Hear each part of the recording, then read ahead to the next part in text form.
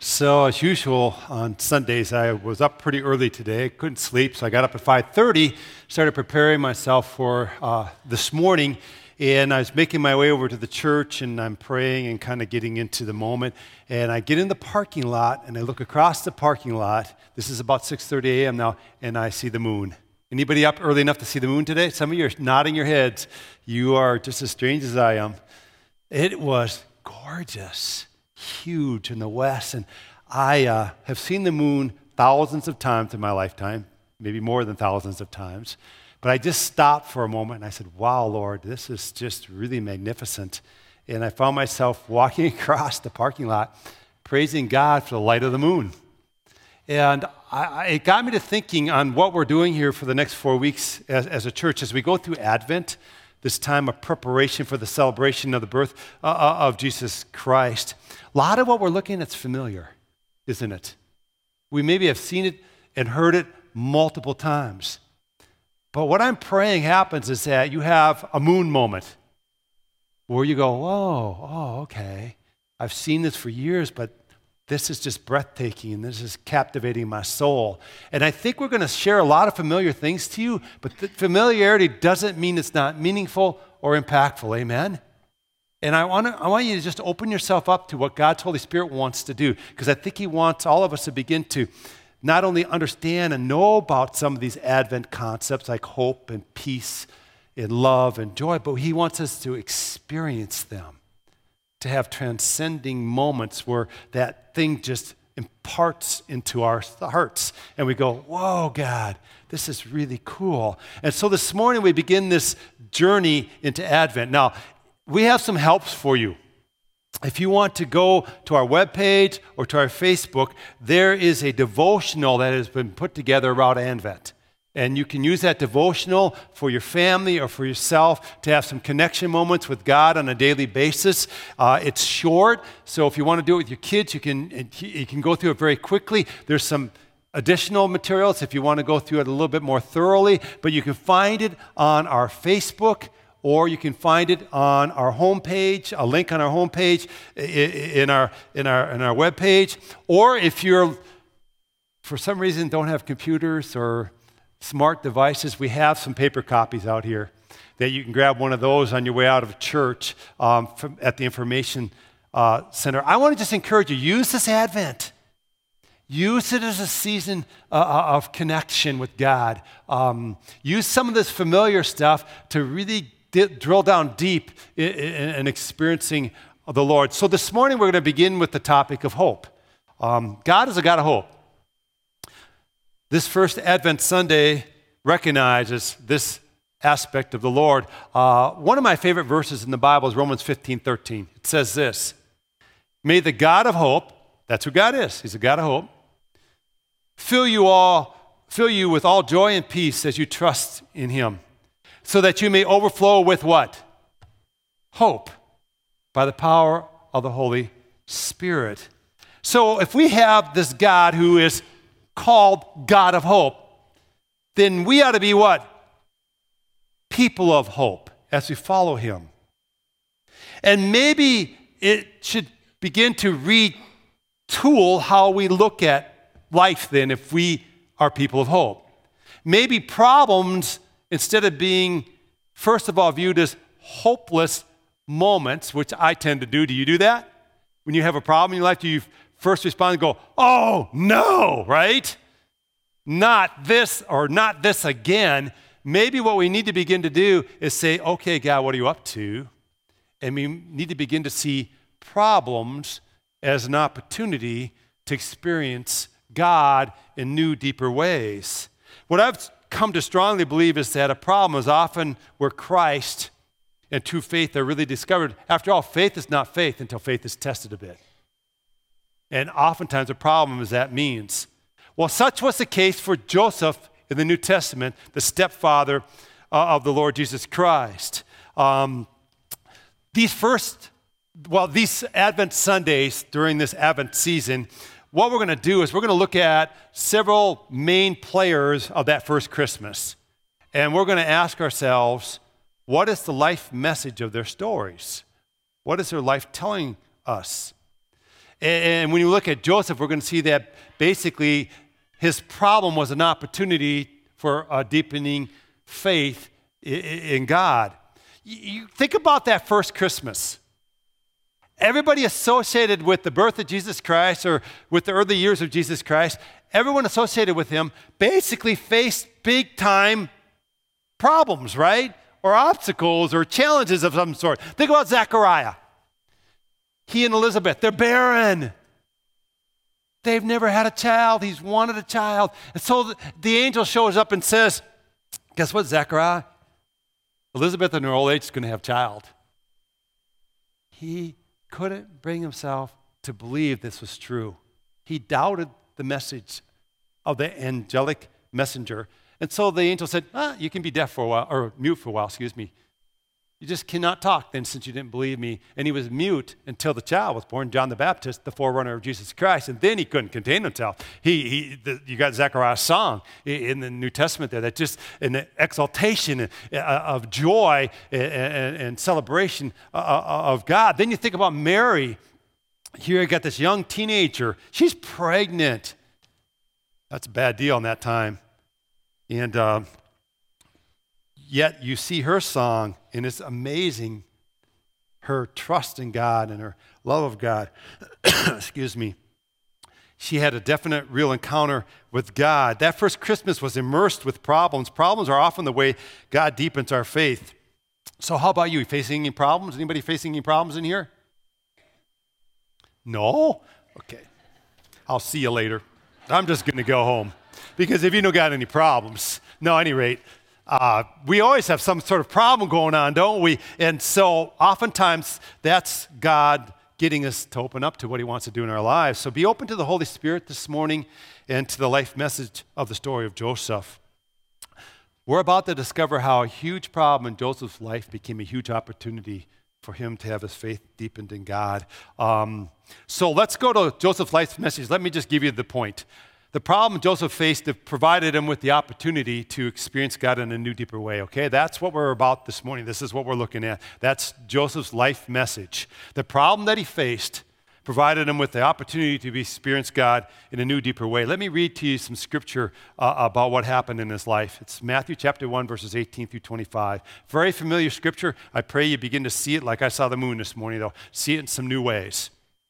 This is how the birth of Jesus the Messiah came about. His mother Mary was pledged to be married to Joseph, but before they came together, she was found to be pregnant through the Holy Spirit. Because Joseph, her husband, was faithful to the law, in other words, he was a righteous man, and yet did not want to expose her to public disgrace, he was also merciful. He had in mind to divorce her quietly. But after he had considered this, an angel of the Lord appeared to him in a dream and said, Joseph, son of David, do not be afraid to take Mary home as your wife, because what is conceived in her is from the Holy Spirit. She will give birth to a son, and you are to give him the name Jesus, because he will save his people from their sins. All this took place to fulfill what the Lord had said through the prophet. The virgin will conceive and give birth to a son, and they will call him Emmanuel, which means God with us. When Joseph woke up, amazingly, as a man, he did what the angel of the Lord had commanded him to do and took Mary home as his wife. But he did not consummate their marriage until she gave birth to a son, and he gave him the name Jesus. The life message of Joseph is this: a problem is often a doorway to something profound that God wants to do in your life. My hope this morning is that you're not just going to listen to some of this or maybe think about lunch or whatever, but that God would do something in you, stir something in you, that you're not just going to hear what I share with you this morning, but you're going to begin to say, hey, God, maybe in my life, you want to take this problem and do something profoundly deep in me that I'm not aware of right now. And I want to be open to that. So let's talk about how problems can be an opportunity. Joseph is noted here as a righteous man, as a law-abiding guy. Let me explain that phrase a little bit to you, especially in light of Joseph being a Jew. It meant that Joseph had uncompromising obedience to the Old Testament laws and ways and principles. That meant that he had uncompromising allegiance in obedience to the Torah, to the law of Moses. Practically, this meant that Joseph didn't eat unclean food. He wouldn't mix with the wrong kind of people. He didn't keep his carpentry shop open on the Sabbath. Listen, he wouldn't eat a ham sandwich. Just wouldn't do it. He wouldn't have bacon with his eggs. Wouldn't do it. His identity was that of a righteous Jew. He was known for this. He was known as a faithful one to the law. See, in our day, athletes might desire to be some kind of a star athlete. A businessman might aspire to be a CEO. In this culture, in this time, a Jew aspired to be known as a righteous man. That's what they aspired to be. But he had a real big problem in his life, didn't he? He had a predicament. So you're this person, think about this. You're committed to the law that defines your life. That's who you are. Now you just discovered that the one that you're pledged to be married to is pregnant. Oh no! Now what? And Joseph, the righteous man, the law-abiding guy, he knew that the law of God spoke to the situation. In fact, back in Deuteronomy 22, this very kind of situation is covered. If a woman pledged to be married to a man is found to be unfaithful, it says this: she shall be brought to the door of her father's house, and there the men of her town shall stone her to death. She has done a disgraceful thing in Israel by being promiscuous while still in her father's house. You must purge this evil from among you. Joseph knew that. And although he's righteous, he's also merciful. He didn't want Mary to be stoned, evidently.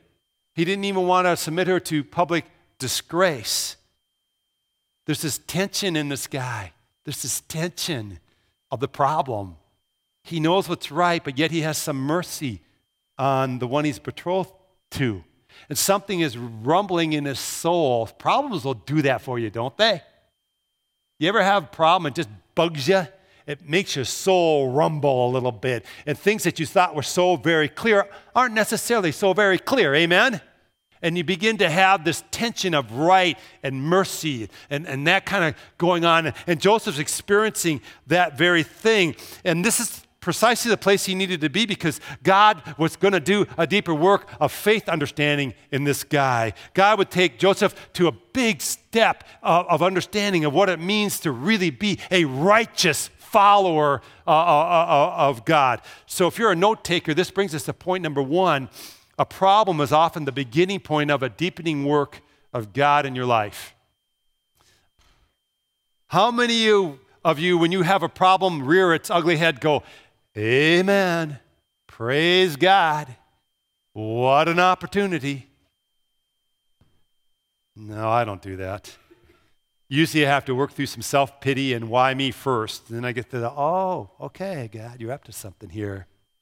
Joseph had done nothing wrong. Often the sole reason for a problem in your life is to grow deeper in God. Are you hearing this? So many question, why me? So many times someone proposes that the reason you have a problem is because of lack of faith or something else. But sometimes you have a problem merely because God is up to something in you. Amen? And he wants you to see it as an opportunity. So we have Joseph, known as a righteous man. He loves God's law. He's living in a small town. Oh no. Everybody knows everybody's business in a small town. And his betrothed is pregnant and the whole town would know about it. I never understood this scripture until I moved from Brooklyn Park, Minnesota to Pella, Iowa. I had never lived in a small town. I didn't know what it meant that everybody knows everybody else's business until you live in a small town. I remember one of my first epiphany moments of realizing that small town living is not at all like living in a big city. When our little girl, Elizabeth, she was about 2 years old, she was a runner. Anybody ever have a little kid that's a runner? I called her affectionately my runner. In other words, she escaped frequently from us and took off running as fast as her little cute two little legs would take her. So one morning or day, I can't remember, she gets out of the house and tears away. I had no idea where she went. And I remember going out of the door. I don't know where she was. I didn't know if she went left or right. Problematic, amen? So my neighbor lady, an elderly lady, who evidently watches us through her living room window, stepped out of her door, I'm not kidding you, and said, she went that way. And I momentarily froze and thought, you're watching us? And I said, thanks, and I chased after her, and I came home, and I said to Vicki, jokingly, shut the shades, the neighbors are watching, you know what I mean? I've never experienced anything like this. Something along that lines. To me, that's small town living. Some of you know that really well, don't you? I had never experienced that. Growing up in Brooklyn Park, I didn't know who lived 2 houses away from me. You follow what I'm saying? But in Pella, everybody knew everybody. Joseph lived in that kind of environment. You can't do image management in that kind of environment. He has a problem. Now, in the story of Joseph, his life message is one where really this problem is an opportunity that's going to clarify righteousness for him. And basically, God was taking this man who was this law-abiding, devoted Jew, and he's showing him that righteousness is way different than what you think it is. It's going to be about relationship with me. It's going to be about intimacy with me. And I'm going to give you the opportunity to live with God. And you're going to see relationship and intimacy super close at hand. And you're not going to ever view righteousness the same way again. See, being righteous before God is, of course, about what Jesus has done, about his atoning sacrifice and about relationship with him. It's not about law and obeying the law. Why is a problem a good thing? Well, let's talk on that for a moment. This is point 2. See, the tension of a problem often produces in you receptivity to God. Receptivity to God. It opens up your spirit, tears down walls, puts you in a place of dependency, of crying out to God. I can't help but surmise that Joseph was pretty torn up about this situation. Most likely his marriage, his betrothal to Mary had been prearranged by family. And I'm sure he thought, why me? Why did I get Mary? Somehow he found out she was pregnant. It's a small town, right? Maybe he just knew by the chatter around town. Perhaps Mary had a conversation with him. Can you imagine that conversation? I've had some of these with my wife. She's very good at breaking bad news to me. And I remember some of that phrase that she would use. I can almost hear Mary saying this to Joseph. I have some bad news and some good news. Well, actually, the bad news is the best news. But maybe for you, it's going to be bad at the beginning here. Or it might seem bad, but really it's not bad. And by the time she's talking to him, he's going, oh, no. What are you going to share? And then I could just hear, well, I'm pregnant. I know that seems like bad news, but it's the best news ever because let me finish the story. See, an angel visited me and overshadowed me and said I would be with child, and the child would be of the Holy Spirit. And guess what? I had the Savior in my womb of the world. I have Messiah in the womb here, Joseph. And I can see him going, because that's what most of us men do. We just stare dumbfounded, open-mouthed at most things. Amen to me, guys? You know, if you went to Laugh Your Way to a Better Marriage, you know what? We go right into that nothing box really fast. Really? I can see Joseph or visualize Joseph thinking, you got to be kidding me. This cannot be happening to me. Why do I have Mary? Why am I betrothed to her? And you know what? I'm sure he wished for some concrete test. Is this of God or not? The story is told of 4 boys in a Chicago suburb who showed up for school 4 hours late one day. The teacher was gracious, and they gave the story, well, we had a flat tire. And she said, oh, okay, boys, you did miss a test earlier this morning, so I'm going to let you make up the test right now, at which point she put the 4 boys in the 4 corners of the classroom. It was over lunch hour. She dismissed the rest of the class.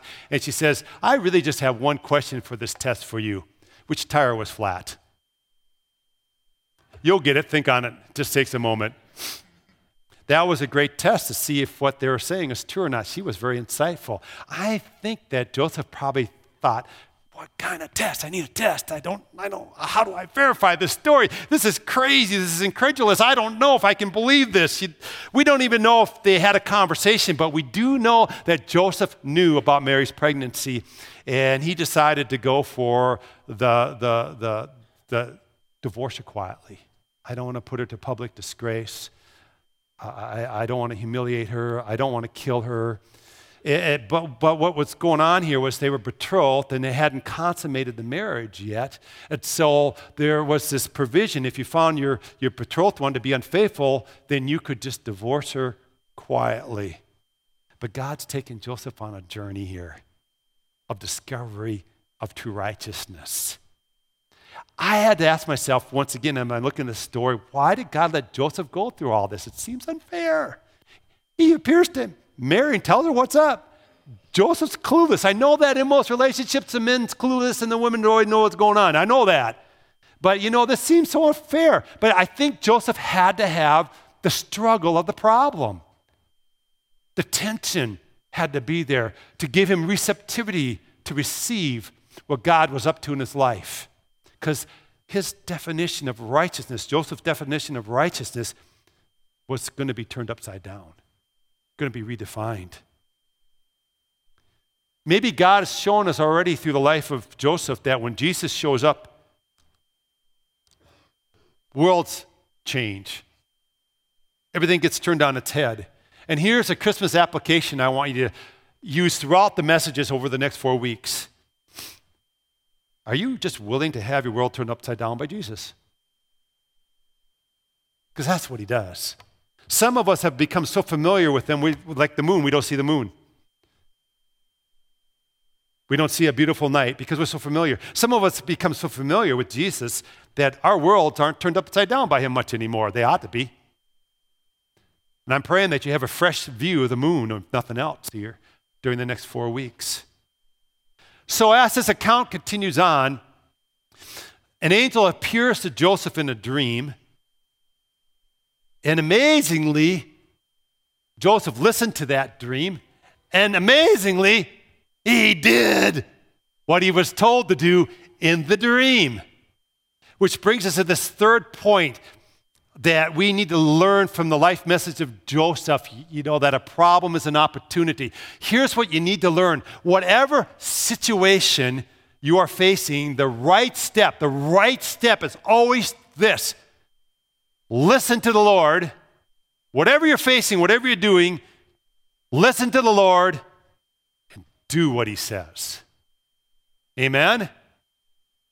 If you want to turn problems into opportunities, you got to listen to the Lord, do what he says. Now, Joseph could have blown off this dream as a result of indigestion or something like that. Man, those were some potent artichokes I ate last night. I don't know what they eat in Jerusalem, but at any rate, you get what I'm saying. He could have said, woo, bizarre dream. I don't know what that was about. No, instead, we find that he was sensitive to what God was up to and listened and did it. And the very first thing that the angel said to Joseph in the dream is, don't be afraid to take her home as your wife. Oftentimes, when we're doing something or facing a problem that's a little out of our comfort zone, what are we battling? Fear. Fear immobilizes. When the angels appeared to the shepherds, what did they say? Do not be what? Afraid. I have good news of great joy.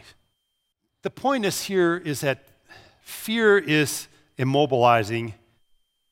Faith looks to what God's going to do in our life and hopes in God.